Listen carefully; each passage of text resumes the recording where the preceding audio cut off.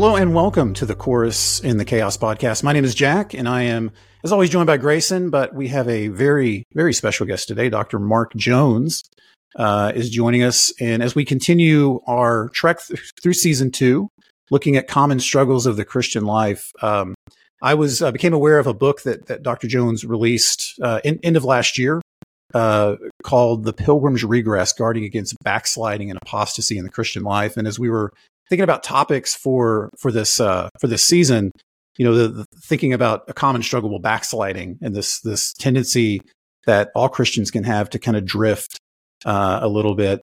I thought it seemed really relevant to see if we could get him on the podcast to talk about his book and just this topic in general. And he's been kind enough to join us. I'll give a little bit of a blurt, Dr. Jones, and then feel free to add in. I believe you're the pastor, if I have all my facts correct, of Faith Reformed Presbyterian Church, a PCA church in Vancouver. Most of you probably know him from books that he's written. Knowing Christ is one of my personal favorites. There's another book called Knowing Sin, A Puritan Theology for Doctrine and Life, all fantastic books. And then, of course, the brand new book that I mentioned just a few moments ago, The Pilgrim's Regress, Guarding Against Backsliding and Apostasy. But that's a little blurb. But Mark, or do you prefer Mark or Dr. Jones? Do you have a preference? I definitely prefer Mark. When I go to America, it's the Dr. Jones thing is kind of a shock, because in Canada everyone just calls me Mark. Most people don't even know that I'm a doctor, and they laugh sometimes if they find out. So that tells you about me, maybe. Yeah. Well, has any American given you the Indiana Jones treatment with short round of Dr. Jones? Yes. Actually, one of my elders does that to me, actually. Okay. But, well, he sounds like a good man. Yeah, he sounds like a good elder. Yeah. Well, tell us, I fill in the blanks from what I didn't cover. Maybe tell the audience, if they're not familiar with you, maybe a little more about yourself and your ministry. Well, the most important, is family life for me. I have a wife. We've been married a long time. I don't know. I stopped counting, but I think it's over 20 years. And 4 kids, daughter, Katie, she's in Cape-en-Ray in Germany, Bodensee-Hof it's called, and having a great time. And actually it's been good teaching. I've been really impressed with the study there. So if anyone's interested in Cape-en-Ray and Bodensee-Hof, I can highly recommend it. And then I have a son who's he's getting recruited by some NCAA teams for soccer. He's just Western Michigan last week and going to Colgate this weekend, and so that's exciting. And there's a few other schools. So, and then twin boys who are 13 and they go to Christian school. They all do. And so family life, church life is good.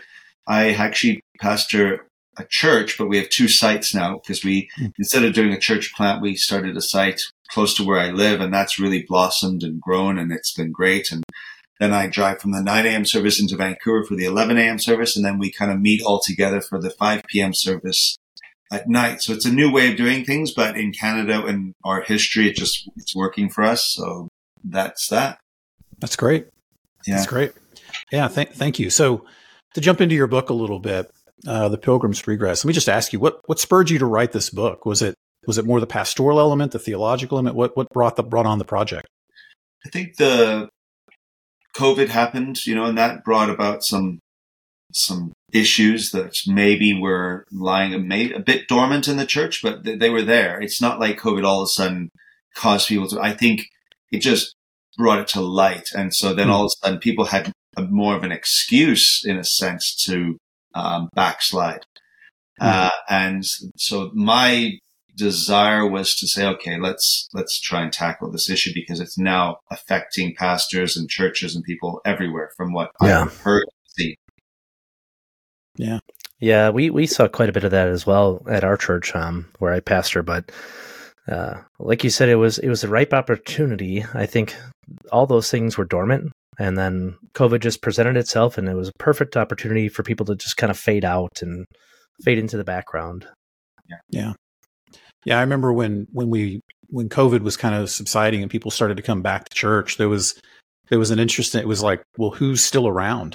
There was, you talked to all these churches, it was like they were forced to be virtual for so long. We're like, we don't even know which you think about that now a few years later, it's like, oh my goodness, what a terrible evidence of just shepherding and just the way it was managed. But you come back to church and it's like, well, are these people still around? Are they still invested? Where are they at? There was a cleanup effect, right? We had to kind of take audit, or however you want to say it, of where things were at that point in time. But yeah. Well, and you guys in Canada had things a bit more difficult than we did stateside, because obviously with the States, everything was contingent on how each individual state managed it. But with Canada, I mean, literally we watched all that unfold from the comfort of our couches, and that was a whole mess too.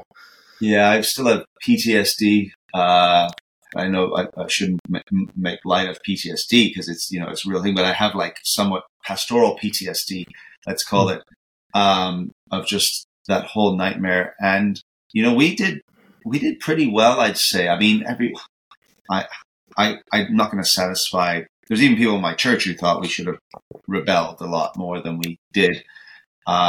We would set up tarps outside our church and preach and worship and all that stuff in cold weather with I made a heater on my calf, and the only place it was hitting was my calf, and I was like burning my calf. My body's cold. And our elders and deacons and people, we tried to do as much as we possibly could to keep people meeting. And we're in back parking lots of our church a couple times, and we tried our best to obey the authorities, but then our conscience dictated. So yeah, we didn't quite get the news that James Coates did in Alberta, because it was a bit different there. But it was tough. But I think we managed, and we've come out of this now with our church, both sites, thriving, absolutely thriving. So it's been a blessing. Yeah, praise God. Praise God. Yeah. Well, one of the things obviously that we noticed right off the bat was the title is an obvious nod to Bunyan's Pilgrim's Progress. So as you actually have noticed that with a few different books you've written, right? I mean, Knowing Christ is a nod to Packer's Knowing God. So just as you were looking through forming the title, I'm assuming you got to pick it, and that's what the editors were okay with. But what were you thinking through that, as far as how did you come up with that? What was the rationale there? Well, I found out after I'd chosen the title, actually, that C.S. Lewis had written a book called Pilgrim's Regress. So, I put it on Facebook. Yeah, my forthcoming book, Pilgrim's Regress. And I was like, C.S. Lewis wrote a book, and they're not really anything alike. And you can do that with titles, but the subtitle makes it abundantly clear what, I'm trying to do. So it's just basically, I love Bunyan's Pilgrim's Progress. It's been cool to criticize it lately in certain circles, but I think overall it's still a pastoral masterpiece, notwithstanding a few things you would tighten up here and there. But that's, really. Well, he's a good old Baptist boy, so. He is a good old, although he had his so I don't know. We'll have to see what was going on there. Yeah. So, but it was just progress, regress, and looking at backsliding. So there was not a whole lot of thought, but there you have it. Enough. It was clever, right? I actually always appreciate stuff like that. It's like, okay, you're giving a nod back to historical works that are just part and parcel to Christendom that most people have read. I mean, I think aside from the Bible, Pilgrim's Progress is one of the most best-selling books of all time, right? Absolutely, yeah. So one of the other questions that we were having with this is, when you read the book, it's obviously very clear who the book is for, but as you were working through that, what was your intentionality there, where you're looking at it and saying, okay, here's my target audience. Here are the people that I want to benefit from it most. The thing that we were looking at within it is, obviously there's much theological discussion, but you turn every time towards practical application. Gosh, I can't speak today. I'm sorry. Practical application in a very pastoral sense too, especially towards the end.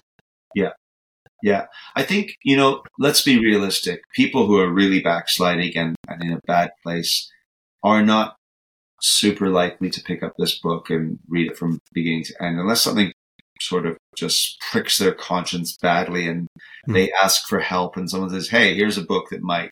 I think, what I have in mind is actually pastors to read something and say, okay, how does this mesh with what I'm seeing and experiencing? And can I put some, I'm putting some flesh on the bones of maybe what they're seeing, and they can, highlight some of these things in their own preaching ministry. So it's almost like getting to the problem with some people before it becomes a bigger problem is one way of looking at it.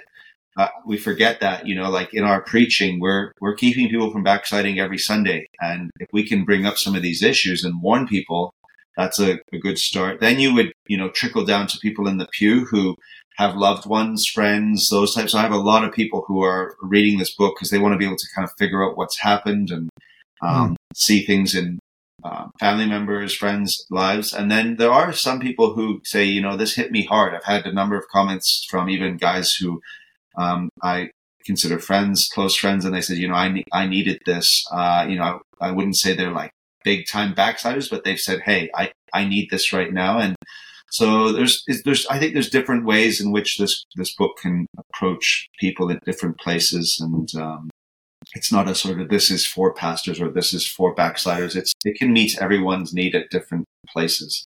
Yeah. Yeah. And you touch on this in the book, I think, on the issue about mortification of sin. I forget the exact name of the chapter, but you talk about the need for us to kill sin. And I think you make a great point because, if the book, even if you're listening to this, listener, and you wouldn't recognize yourself to be drastically backsliding, right? But as Mark, you mentioned, you had friends who pricked their conscience, like, okay, well, there's some areas of my life I really need to work on here. Then that's wonderful because we need, as Christians, we have to be committed to killing sin, because if we let these things fester, if we start to make, tiny allowances, tiny concessions here and here, that's when things begin to grow and grow. And eventually you wake up one day and you're like, how did I get here? Well, I've dealt with a number of people who've apostatized just over time.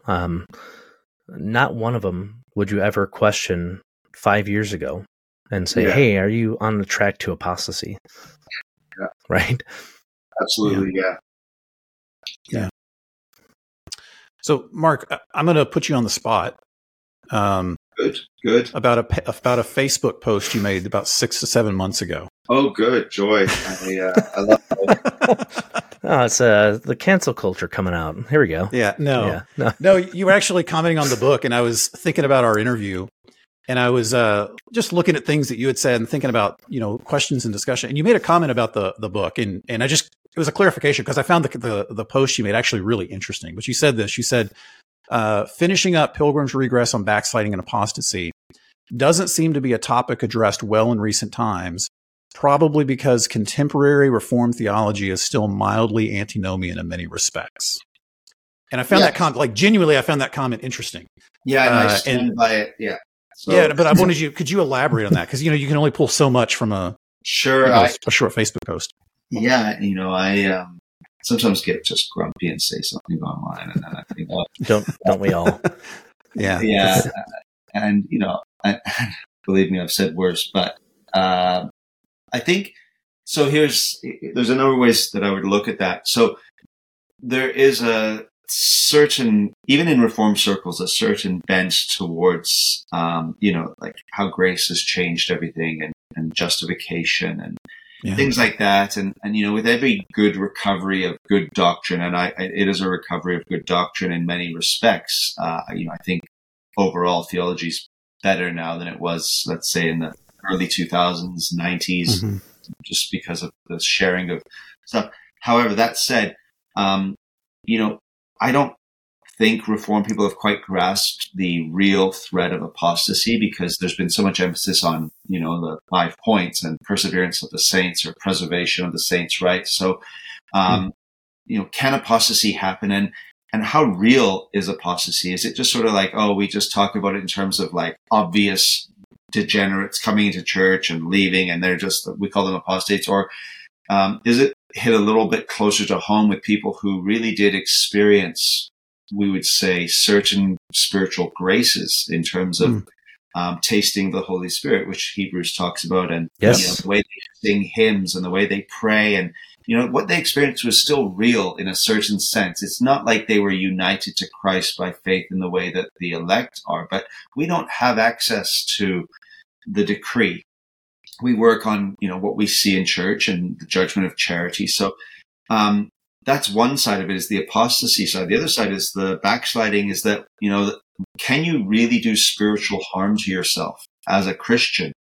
And people all get uncomfortable with that.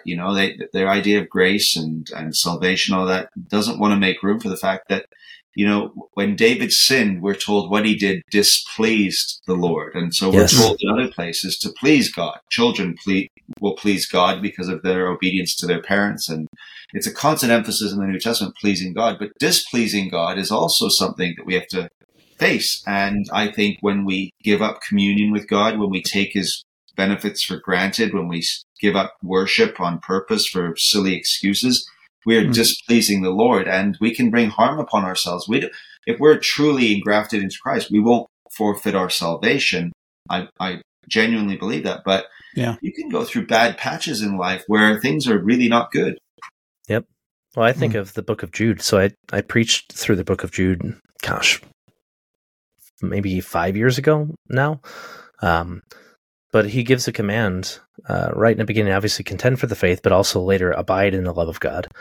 And there's that strong tie to the doctrines of grace, in which we know that Christ holds us secure. We are to persevere, though, in the faith. And there's a simple reality where I think one of the things, and I'll say this as a guy who is firmly Calvinist, but I've witnessed over the years how many people want to look at the warning passages of Scripture in Hebrews and in Jude and in Peter, and essentially just brush them off to the side and say, well, those aren't for Christians, right? They want to make it all about the unbeliever, and that only applies to the unbeliever. But they've quite literally forgotten that those epistles are written for the church and to the church. Yeah. So they never quite take the warning seriously, and that's a dangerous spot to be. Yeah, and that's where we come back to the antinomianism. Is the antinomians, the idea of chastisement in Hebrews is one antinomian in the 17th century said that was not for Christians, which it doesn't make any sense when you read the context. So, we've got to deal with some of the sharper edges sometimes of the New Testament, where these are, it's not like threat after threat. There's promise after promise after promise, but then there's warnings, and even warnings designed like in 1 Corinthians 10, there's a litany of Israel's history, and then you say, take heed, if you think you're standing firm, lest you fall. We got to figure out how to make this all work in a way that doesn't just rob the warnings of any type of warning. Yeah. Well, and So, I think that's one of the wonderful things about exegetical preaching when it's done right, is it forces you to deal with those passages, right? You can't just quite gloss over it with a systematic theology. You have to look at it and say, here's what it actually just says, guys. So we got to do something with it. So you also made a close tie in the book about the relationship between backsliding and apostasy. Can you just give us a description of what you're thinking about when you are looking at that relationship? What's the difference? Obviously, we could pull a couple quotes and stuff, such like that, but what would you look at and say, here's, I don't even know how to frame that question, but here's how the two relate, and here's what a natural trajectory looks like. Yeah, and this is, so in a certain sense, I would argue, and I did argue in the book, that, Christians, true Christians, elect, grafted into Christ by faith, possessing that supernatural gift, they can backslide. They can't apostatize, but they can definitely backslide. Others who are not truly engrafted into Christ by faith and in union with him can apostatize, though the tricky part then is that, okay, we know this to be true, that backsliding can happen to Christians, but apostasy can't happen to Christians. The problem is that as pastors and as regular human beings, we don't have access to, when someone starts going on a bad path, going, oh, don't worry, they're on a bad path, but they're only going to backslide, because we know, we don't have the ability to have assurances that when someone stops going to church for months, oh, it's going to be fine because they're truly united to Christ, right? We have to go on what we observe. and make judgments. And I'm a big believer in the judgment of charity, to always extend the grace where we can. But then there comes a point where you say to someone, you are putting yourself in real spiritual harm right now. And if this pattern continues without any sign of repentance, you're going to find yourself an apostate, right? So now that person may over time come back, repent, and we say, okay, they really were engrafted and they suffered a backsliding spiritual harm. But we have to be careful not to divorce them so much that we're pegging people without saying, hey, one does lead to the other. So when apostates, become apostates, there was a period of backsliding usually. And so our job as pastors, as brothers and sisters in the Lord, is to exhort one another daily, to stir one another up to good works, and to keep the path, which is narrow and leads to life, keep people and each other on that path. So yeah, it's a tricky balance, but I just think we have to be careful not to say that backsliding always leads to apostasy, but on the other hand, acknowledging that it can. Yeah. Well, you had a wonderful quote. I'll just read it real quickly for our listeners, but you said, the backslider is the person who has stopped beholding the glory of the Lord, and so his or her looks become less frequent. The apostate is a person who has never had a habitual sight of Christ and loved him for who he is. This person did not have the eyes of saving faith that are necessarily pulled to Christ, because saving faith's greatest action, or attraction rather, is the one from whom we receive such a gift. So while there may be periods of infrequent looks, i.e. backsliding, saving faith will always return to the habitual sight of him that characterizes true children of God. I thought that captured it rather wonderfully. There's always that propensity we have as sinners, right? Where we can lose sight of Christ and lose sight of what actually we're called to. But the true Christian will always look back to Christ. They might be in the deepest, darkest pit of their life, but inevitably the Spirit will work in conjunction with the Word of God and bring them to behold Christ and His glory once more. Yeah, thanks for reading that. I hope this doesn't come across the wrong way, and if it does, too bad. But sometimes I go, hey, that's actually pretty good. I have imposter syndrome. I'm like, I shouldn't be writing these books. I'm not very intelligent, and I just don't kind of think of myself. And then I read something like, oh, actually, that's not bad, Mark. I got to think about that myself today. You read that and I'm going, yeah, Mark, you've got to have those looks to Christ more frequent. So, one of these days I'm going to read one of my books. And so I'm thankful you pointed that quote out. It's very John Owen-ish, if I may put it that way. Hey, I laugh because literally right before we got on with you, I was telling Jack, I'm like, I saw a Facebook memory popped up that was like 10 years old. And I read it, obviously something I had posted. I'm like, that's not half bad, Grayson. Like, good job, little guy. Yeah, it's not often you look at something you posted on social media 10 years ago and are like, I'm glad I said that. Yeah, it's not purely cringe. Usually wow. It's the opposite. Yeah. No kidding. So getting into the more sober ground then, obviously towards the end of the book, you touch on the irrecoverable state of apostasy. I thought you handled that chapter very, very well. Yeah, it was good. One of the things I enjoyed about it, and this has been a discussion that we've had as just admins for the page, but also in a broader group of friends, is that there is obviously when apostasy is genuine and it has sunk in, as the author of Hebrews puts it, it is impossible for them to come back, right? There's this point of no return, a tipping point, so to speak. What would you say, for one, are just signs that has actually transpired or happened? Yeah, so I think for me, what one of the points is that Hebrews establishes that as a reality. So it is actually impossible. For me, one of the major signs is the hardness of heart, where there is literally no sorrow, repentance. There's no grief and hatred of sin. In fact, there's almost a flip that happens. So for Christians, one of the great marks of a Christian is sorrow for sin, repentance. It's in apostolic preaching, faith and repentance, right? So I think we could agree on that.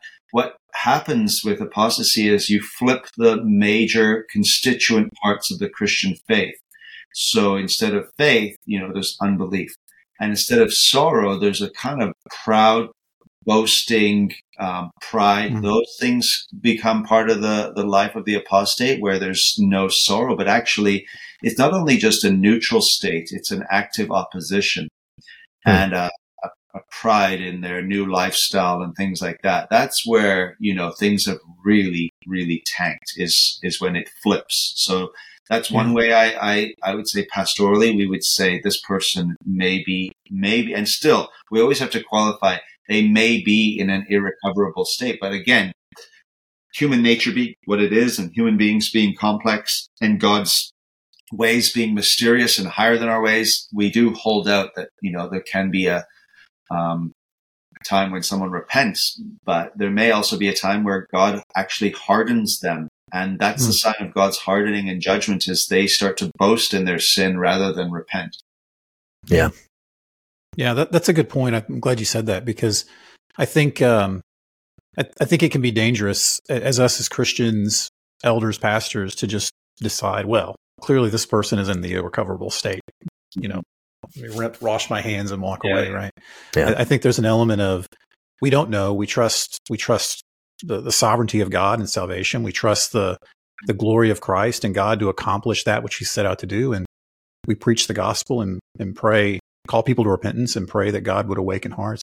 But yeah, it is a very sobering thing in Scripture that you touched on this earlier. It just doesn't get talked about a lot. Yeah. People can end up in an irrecoverable state. It is impossible. That is a scary thing. It's a really scary thing. And it's terrifying. You think about, it is. It's absolutely terrifying. You think about, because we've all been in seasons of backsliding and we drift away, and it's just like, praise be to Christ that he pulls me back to him. That he pulls me back to him, that I continue to see the glory of Christ as the primary thing. And like you mentioned, sorrow and repentance, that Christ continually pulls and tugs on my heart back, because, man, what a scary, scary thing. Yeah. Absolutely. Again, I think of Jude. I'm going to pull up the passage, but at the very end of the letter, right, he goes through this whole litany of things that these guys have done. They're false sheep. They're destroying the flock. They've reviled angelic majesties, all these different things that he's talking about apostasy. And how he closes the letter is not just by simply saying, keeping yourselves in the love of God, but looking at those who have fallen away, and says, have mercy on some who are doubting, save others, snatching them out of the fire, and on some have mercy with fear, hating even the garment polluted by the flesh. So there's just this reality of that tension, right? They are on the brink of hell. And yet the job of the Christian, the one who is strong in Christ, is to bring them back. But then he gives such a wonderfully pastoral closing to the entire letter with a doxology. Now to him who is able to keep you from stumbling, and to make you stand in the presence of his glory, blameless and with great joy. To the only God, our Savior, through Jesus Christ our Lord, be glory, majesty, dominion, and authority before all time, and now and forever. Amen. Yeah, that's actually, what's interesting is that quote is on below the dedication in my book. And it came to me, actually, Richard Gaffin had read the book, and he provided a commendation, and he spoke, said some really kind things about the book. And again, Richard Gaffin to me is a legend, a hero of the faith for me, a godly man. And yet even he was like, this was good for my soul. And I thought, oh my goodness, if Richard Gaffin needed good. So I don't think I'm betraying any confidence when he says that. I mean, I would hope any godly person would say the book has something good for their soul. But then he said, hey, I didn't see this quote from Jude in here. You may want to put it in. And he actually sent that to me. And so I said to the guys at PNR, I said, hey, we need to get this in. I can't believe I missed it. So I'm glad you pointed that out, because Gaffin also pointed that out. And I said, oh yeah, that's beautiful. We have to get that in. And it's right at the front, right at the beginning of the book. Yeah. Yep. Yeah, that's great. Grayson, did you have I think I have a note here that you wanted to ask. You had a question about the Greek in that section on the irrecoverable state. I mean, we could touch on it, but I mean, he pretty much already did. So okay. That was one of the things where just the finality of it, right? There's that point of no return, but most people don't care about the Greek. Again, I appreciated that section a lot. If John MacArthur's preaching, then definitely the Greek comes out. There you go. Yeah. I'm a lowly Presbyterian. I just speak in English and then Latin phrases every now and then. So you get the classical ed, right? Well, my congregation need to know that I am somewhat educated. So, you throw a few Latin phrases in and they go, okay, we can't do that. So I guess we should keep him. Yeah. You got to hit the yearly quota, right? Yeah. As he goes up for review, it's like, you had at least 12 quotes from Latin. So well done, Mark. Yeah. I just like when they nod, like, yeah, okay. My last sermon title was Summa Cum Laude. And it was just about Daniel having so much wisdom, right? So, it's you just always say something in your sermon or put something in your sermon that the average listener can't know or understand, just to keep your job. Yeah. It's like, well, the Hebrew here says this. And, nobody in this room knows Hebrew, but I'm going to go there. So most people who say Greek and Hebrew in sermons, typically, I don't really feel like they're making a very valid point. Now we're going off topic, but I generally think we should stay away from languages and preaching. Well, I mean, so much of it is, there was that classic meme that floated around for a long time. It's like the word agape means love, and the Greek is clear that it means love. Brilliant. So one question, you use the phrase, and kind of later in the book, use the hopeful phrase of weak grace. Yeah. And I'd never heard that before, but as I read through the book, it made sense. But I really liked it. Could you explain, maybe for the listener, what weak grace is and how that idea can be of a great encouragement to maybe a Christian or someone who's listening to this who feels, maybe I'm backsliding a little bit? What is weak grace, and what does it mean for the believer? It was reading Stephen Charnock, weak grace proves victorious, or something. I forget the title. I really enjoy Stephen Charnock lately. The last few years, I edited his Existence and Attributes of God for Crossway, but I actually read his other discourses because he's actually so incisive and clear. It's penetrating stuff, and he had this discourse, I think, on this sort of idea, and I thought, you know what? The Puritans get a bad rap for, introspective, like causing people to doubt this. And I said, this is nonsense. Because Goodwin wrote The Heart of Christ in Heaven Towards Sinners on Earth, which Dane Ortlund basically, kind of did and he had some other things to say, but he basically used that for his Gentle and Lowly book. Mm-hmm. And everyone goes, oh, this is so good for assurance. And I says, yeah, that's Goodwin. So, that's great. I'm glad Dane did that. But Charnock also has this discourse on weak grace proving victorious. And he talks about how, if you even have like the seed of faith, the seed of grace, and, despite the many struggles and failures and sins, is that it will ultimately prove victorious in the end. And that there is such a thing as what's called a weak Christian. They're still Christians, and the degrees of sanctification are not alike in all, right? Because it's a work of God, not an act of God. And justification is the same in all. But, there are people who do struggle along for various reasons.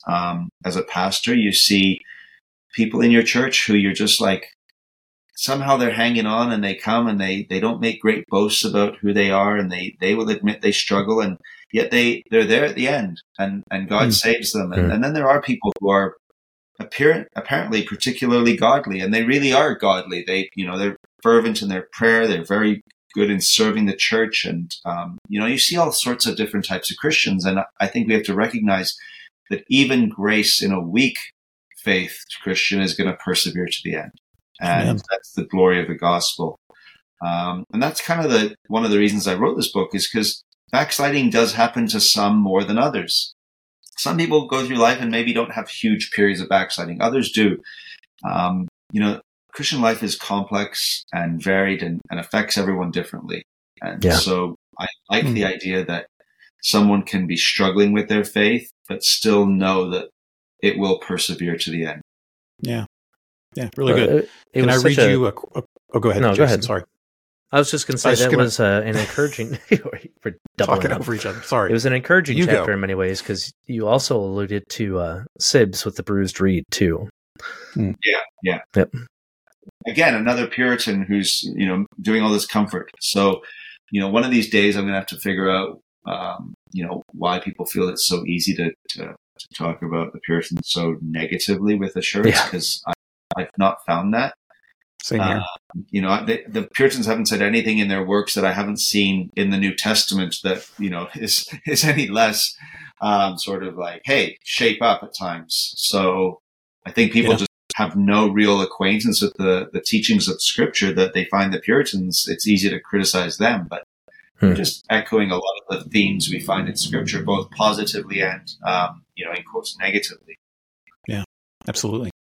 Let me read your quote, and you can tell me if this is a good quote or not. It's from your book. Yeah, look what I've done. You can tell me. I thought this is a fantastic quote, by the way, Mark. You said on this subject of weak grace, you said, grace, while a gift from God, can be oppressed or overtopped by sin like a fountain obscured by a flood, yet once the flood subsides, the fountain bubbles up again in clear sight.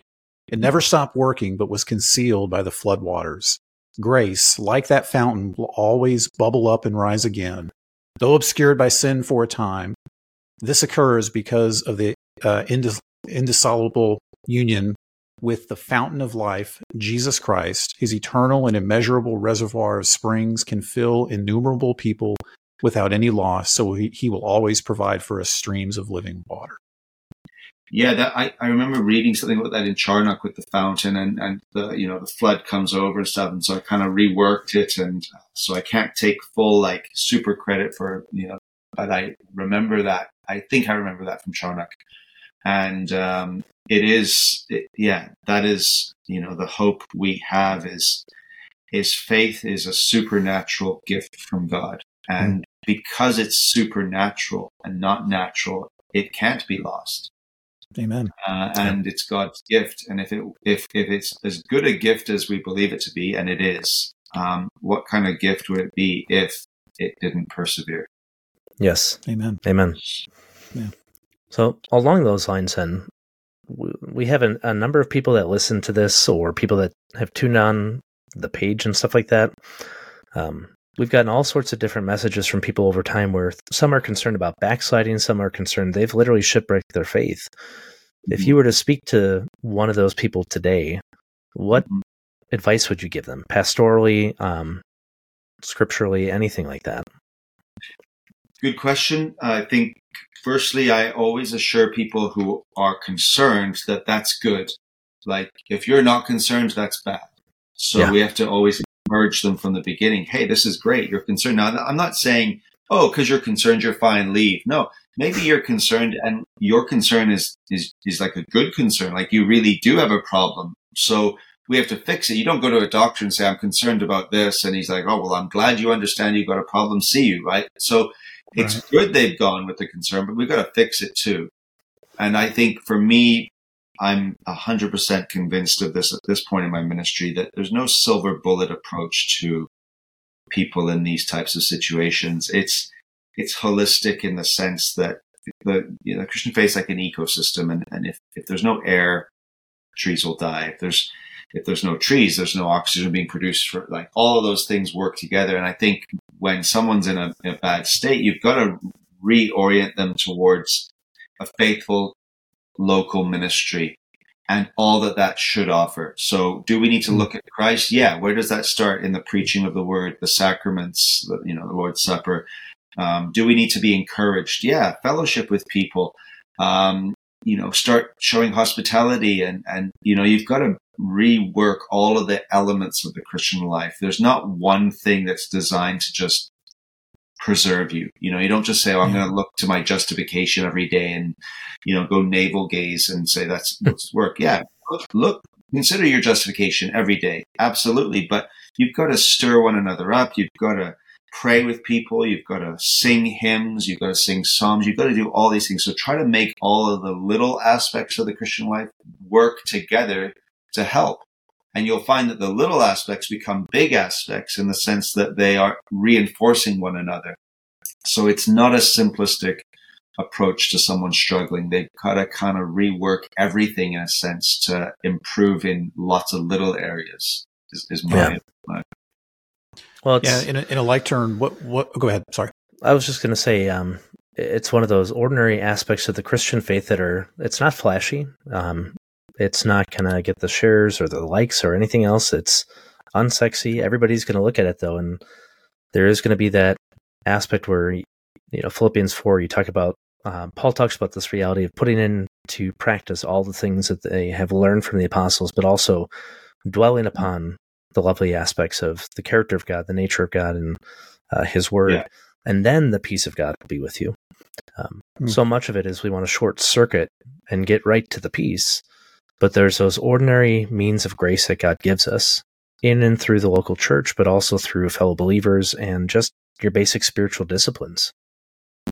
Yeah, it reminds me of, and I think this is maybe a North American problem more than anything, and I wouldn't say a problem, but the sort of weekend marriage retreats. You've got a bad marriage and you go away for this weekend and you figure out all this stuff and you come back and it's like, we've solved our marriage problems. And I'm like, okay, I believe in God's grace, those weekends can maybe reignite something. But if you don't, get all those other little pieces working together and starting to, it's just going to burn out. It's like someone who goes away on a short-term mission trip and comes back on fire for the Lord. And then a week later, they're in a shopping mall spending too much money on stuff they were appalled at, So that's why I think the little things have got to be constantly improving, because the big shocks to the system maybe can help a bit, but ultimately, it's as we've talked about, the slow plodding along week after week in the context of the local church, faithful preaching, fellowship.